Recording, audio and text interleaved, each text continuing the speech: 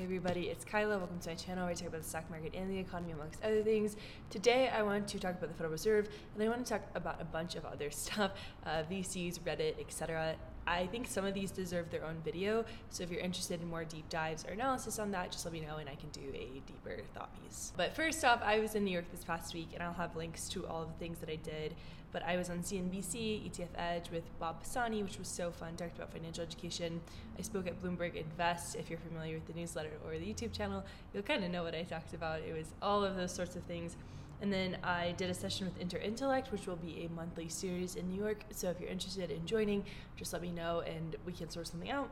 And then I did some stuff with the book and Penguin Random House, which I'm so excited for that book to be released into the wild next year. I'll have a lot more information on that over the coming months as well. My dear friend Cam went in my place to the world premiere of This Is Not Financial Advice, a brilliant documentary from Chris Temple and his team on the whole GameStop saga, which feels so long ago now. I spoke at Fast Company's Impact Council and am pumped for some stuff with them over the next coming months. And then I met some really amazing thinkers and doers, so amazing that I can barely speak today, apparently. But let's talk about the economy, enough about me. So things are not working the way that they always have. This has been a theme on the channel for the past several videos, and I think it's important to dive into each time I talk. But we had the Fed meeting yesterday and the Fed skipped, but this is not bouncing through a field of daisies sort of skip. This is the skip that you might do to avoid a mysterious puddle in the middle of the sidewalk. It's a different type of skip. And then the third point is that money is not a moral compass. So the Fed skips. I really like this quote from Sherry Ning. One way to build up confidence is by keeping promises you make to yourself. If you always let yourself down, you'll start feeling like there's nothing stable to depend on internally. Confidence boils down to having trust in your own abilities. That's the antidote to insecurity.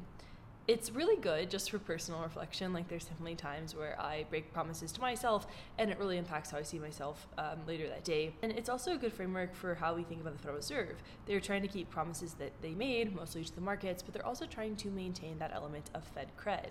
So the Fed is using this last meeting to communicate a few things. They say, hey, listen everyone, markets, we know that inflation isn't quite where we want it to be, but we have been absolutely ripping rates, 10 increases, rates are above 5%, and we've been moving fast and furious, and now we're going to take a breather. But that doesn't mean that we are off our game. No, this is the pit stop, and we'll come zipping around that bend and knock you to the ground with sheer momentum if we need to. The Fed skipped a rate hike in this meeting is because they wanted to preserve optionality. They want to hike if they need to, but they don't want to be assigned to that responsibility. But the Fed is also projecting a soft landing, meaning that they see an improvement in the overall economic vibes. In their group forecast, they're no longer saying, yikes, here comes a recession. They're expecting stronger GDP growth, lower unemployment, as well as higher core PCE, so they expect inflation to be higher. They plan to hike rates 2-ish more times to get the Fed funds rate up to 5.5% to 7.5% by the end of this year. And it's sort of funny because over the last few months, inflation, this big monster thing that we've been trying to manage, is still a big question mark. This is something that I've talked about before. A lot of people talk about it. It's like we don't really kind of know where the inflation is coming from because it's coming from so many different angles. The Fed is like, maybe everything that we thought about wage price spirals is actually wrong and workers aren't driving inflation. So we kind of don't know what's causing inflation because it is so many different things. The whole thing is like, well, is it corporate greed or is it workers or what? There's a great piece that sort of talks about this more, that talks about the moral economy of price setting, where excuseflation, or the idea that companies will raise prices if they can. Brian writes in this piece about price hikes by some corporations. Firms with pre-existing but unexercised market power saw the sudden softening of the moral economy constraint as an opportunity to exercise latent market power that they had all along. It ties into the work that Isabella Weber has been doing in this idea. Well, companies love a good opportunity and they'll raise prices if they can. Inflation is, of course, a lot of things. As Skanda from Employ America said, it's not just used cars, it's not just rent. You need to look at the component level across all components and think hard about supply and demand driven causes and the assortment of methodological weeds that inevitably matter. And a lot of recent papers are like, well, it's not the labor market though, like it's not workers. And I think this is so important. It's not labor costs. The Chicago Fed published a paper that came to a conclusion that labor costs don't really drive inflation, but inflation does drive labor costs. Again, it's not labor costs. The San Francisco Fed also published a piece finding that labor cost growth has virtually no impact on inflation. It's responsible for only about 0.1% of recent core PCE inflation, and it's what the Federal Reserve has spent a lot of time battling. Confusion is confusing, even to an economist. As Jeet here wrote, a lot of economists are very mad. Heterodox ideas, MMT, greedflation, neo-Brandeis antitrust, industrial policy are gaining traction. What's telling is these economists blame this on journalists and social media, which is really proof on how disconnected from reality they are. Like, it's all weird, right? Beyonce caused some inflation via rising hotel prices in Sweden, and Taylor Swift boosts the GDP of local economies when she goes for a concert there. Things are wild, like things are weird. And I think the most important thing is, of course, how people are feeling. The Fed's May survey of consumer expectations shows that inflation expectations are chilling out. People are worrying a little bit less about inflation, which is really good for that whole rational inattention idea that Jerome Powell has talked about before.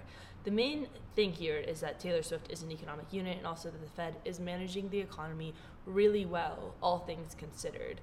The labor market has been incredibly resilient. There's a world where the rate hikes would have obliterated it, but it's been mostly okay. And of course, the obvious caveat of so far things can change, and that's largely why the Fed skipped. It's about making people feel okay.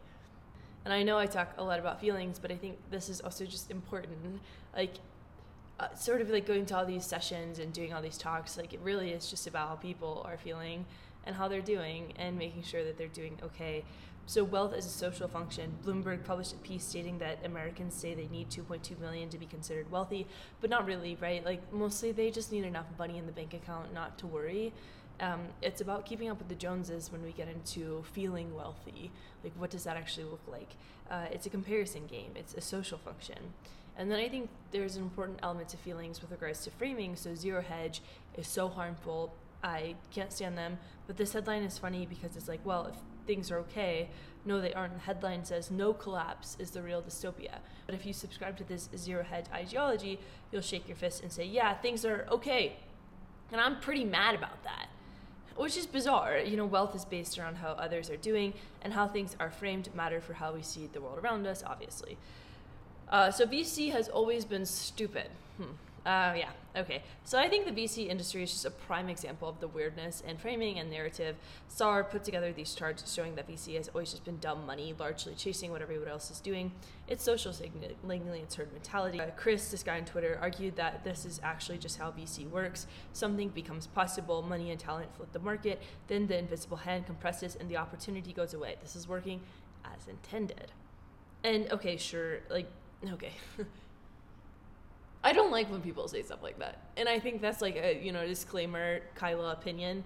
But when we say things like, oh, it's working how it's always worked, maybe we should really sit back and reflect on the capital burn that is happening here. The intention and the impact are completely misaligned. And the money that could be going towards making things better, like climate, health, etc. But of course, the problem with investing in things that make the world better is that they don't have high multiples. Therefore, the VCs often choose not to invest in it because no money can be made.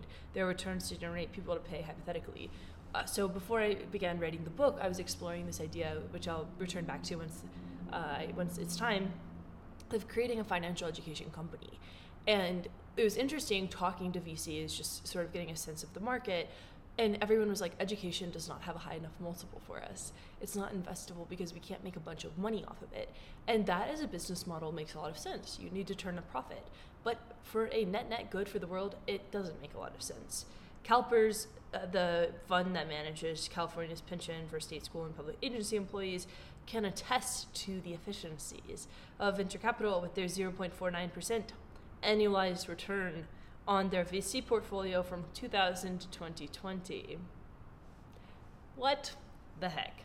So it isn't working. It doesn't work. And it's a loop that will beat on to infinity because it works for some people, this model.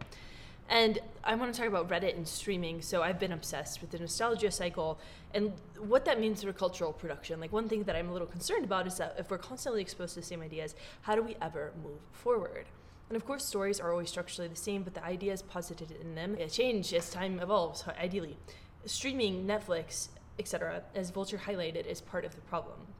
The entire industry has moved from a world of Newtonian economics into a world of quantum economics, where two things that seem to be in opposition can be true at the same time. You can have a massive hit on your platform, but it's not actually doing anything to increase your platform's revenue. It's absolutely conceivable that the streaming subscription model is the crypto of entertainment business. It's much more profitable to play into the nostalgia cycle. And it makes sense to focus on profit because that is how you survive the howling jaws of the stock market. But at what cost, right? Like beyond dollar signs, like what are we losing out on? And this gets into what is happening with Reddit too. So Reddit is trying to IPO. The CEO wants the company obviously to look very, very good. And so they made API access like $1 billion, and it's vaporizing all these third-party apps that interact with Reddit. And this made Reddit users very, very mad. Reddit users are very special because they love the platform so much. They're piecing out though. They're shutting down subreddits, user-created community that are moderated by users. Reddit is nothing without users and free labor, essentially. Alex wrote a brilliant article for The Defector. Internet's best resources are almost universally volunteer-run and donation-based, like Wikipedia and the Internet Archive. Every time a great resource is accidentally created by a for-profit company, it is eventually destroyed, like Flickr and Google Reader. We are living through the end of the useful internet. The decades of real human conversation hosted at places like Reddit will prove useful training material for the mindless bots and deceptive marketers that will replace it. And like, this is nothing new, right? Good things are usually sort of skewed by money. Money is important, but money is not a moral compass, and that's something that I've talked a lot about. You know, you have Instapot, which is that pot where you can like put a bunch of stuff in and it cooks it and you have food. It's declaring bankruptcy largely because of private equity. There was a post in DebtWire in September 2022 that explained the horrific financial situation that Instant Pot somehow find their way into. In April 2021, Instant Brands issued a new USD $450 million first lien term loan, in large part to fund about USD $245 million of dividend distributions. The guys wanted to pay themselves, and women, presumably. The company was faltering, and they said, what if we made that so much worse? And then profited. And it's really one of those times where we should sit back and say, like, how do you mess up a pot? Right? And subsequently ask, what are we doing here? What's the point?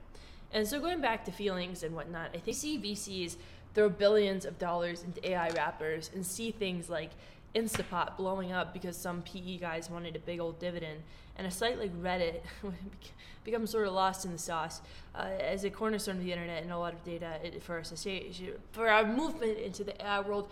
It's a bummer. It's a bummer. It's a bummer. It's a bummer. It sucks. It sucks a lot. And structurally, things are designed around money, and the idea is that money will be efficient. Markets will make it work. We all know the core tenet of capitalism, but I think it's increasingly clear that this is funky, right? Like, money is not directing.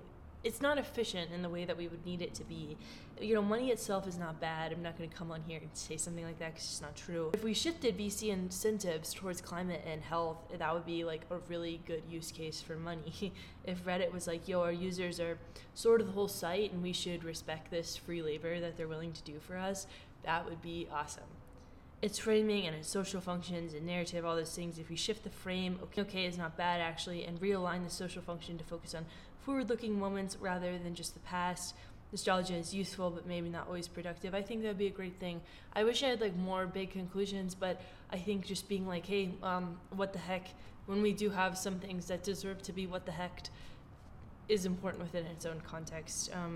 So yeah, thanks so much for hanging out. I have a bunch of links on the kyla.substack.com, Instagram, YouTube, whatever, you know where to find me. I hope y'all are doing very good, and I'll talk to you very soon. Bye.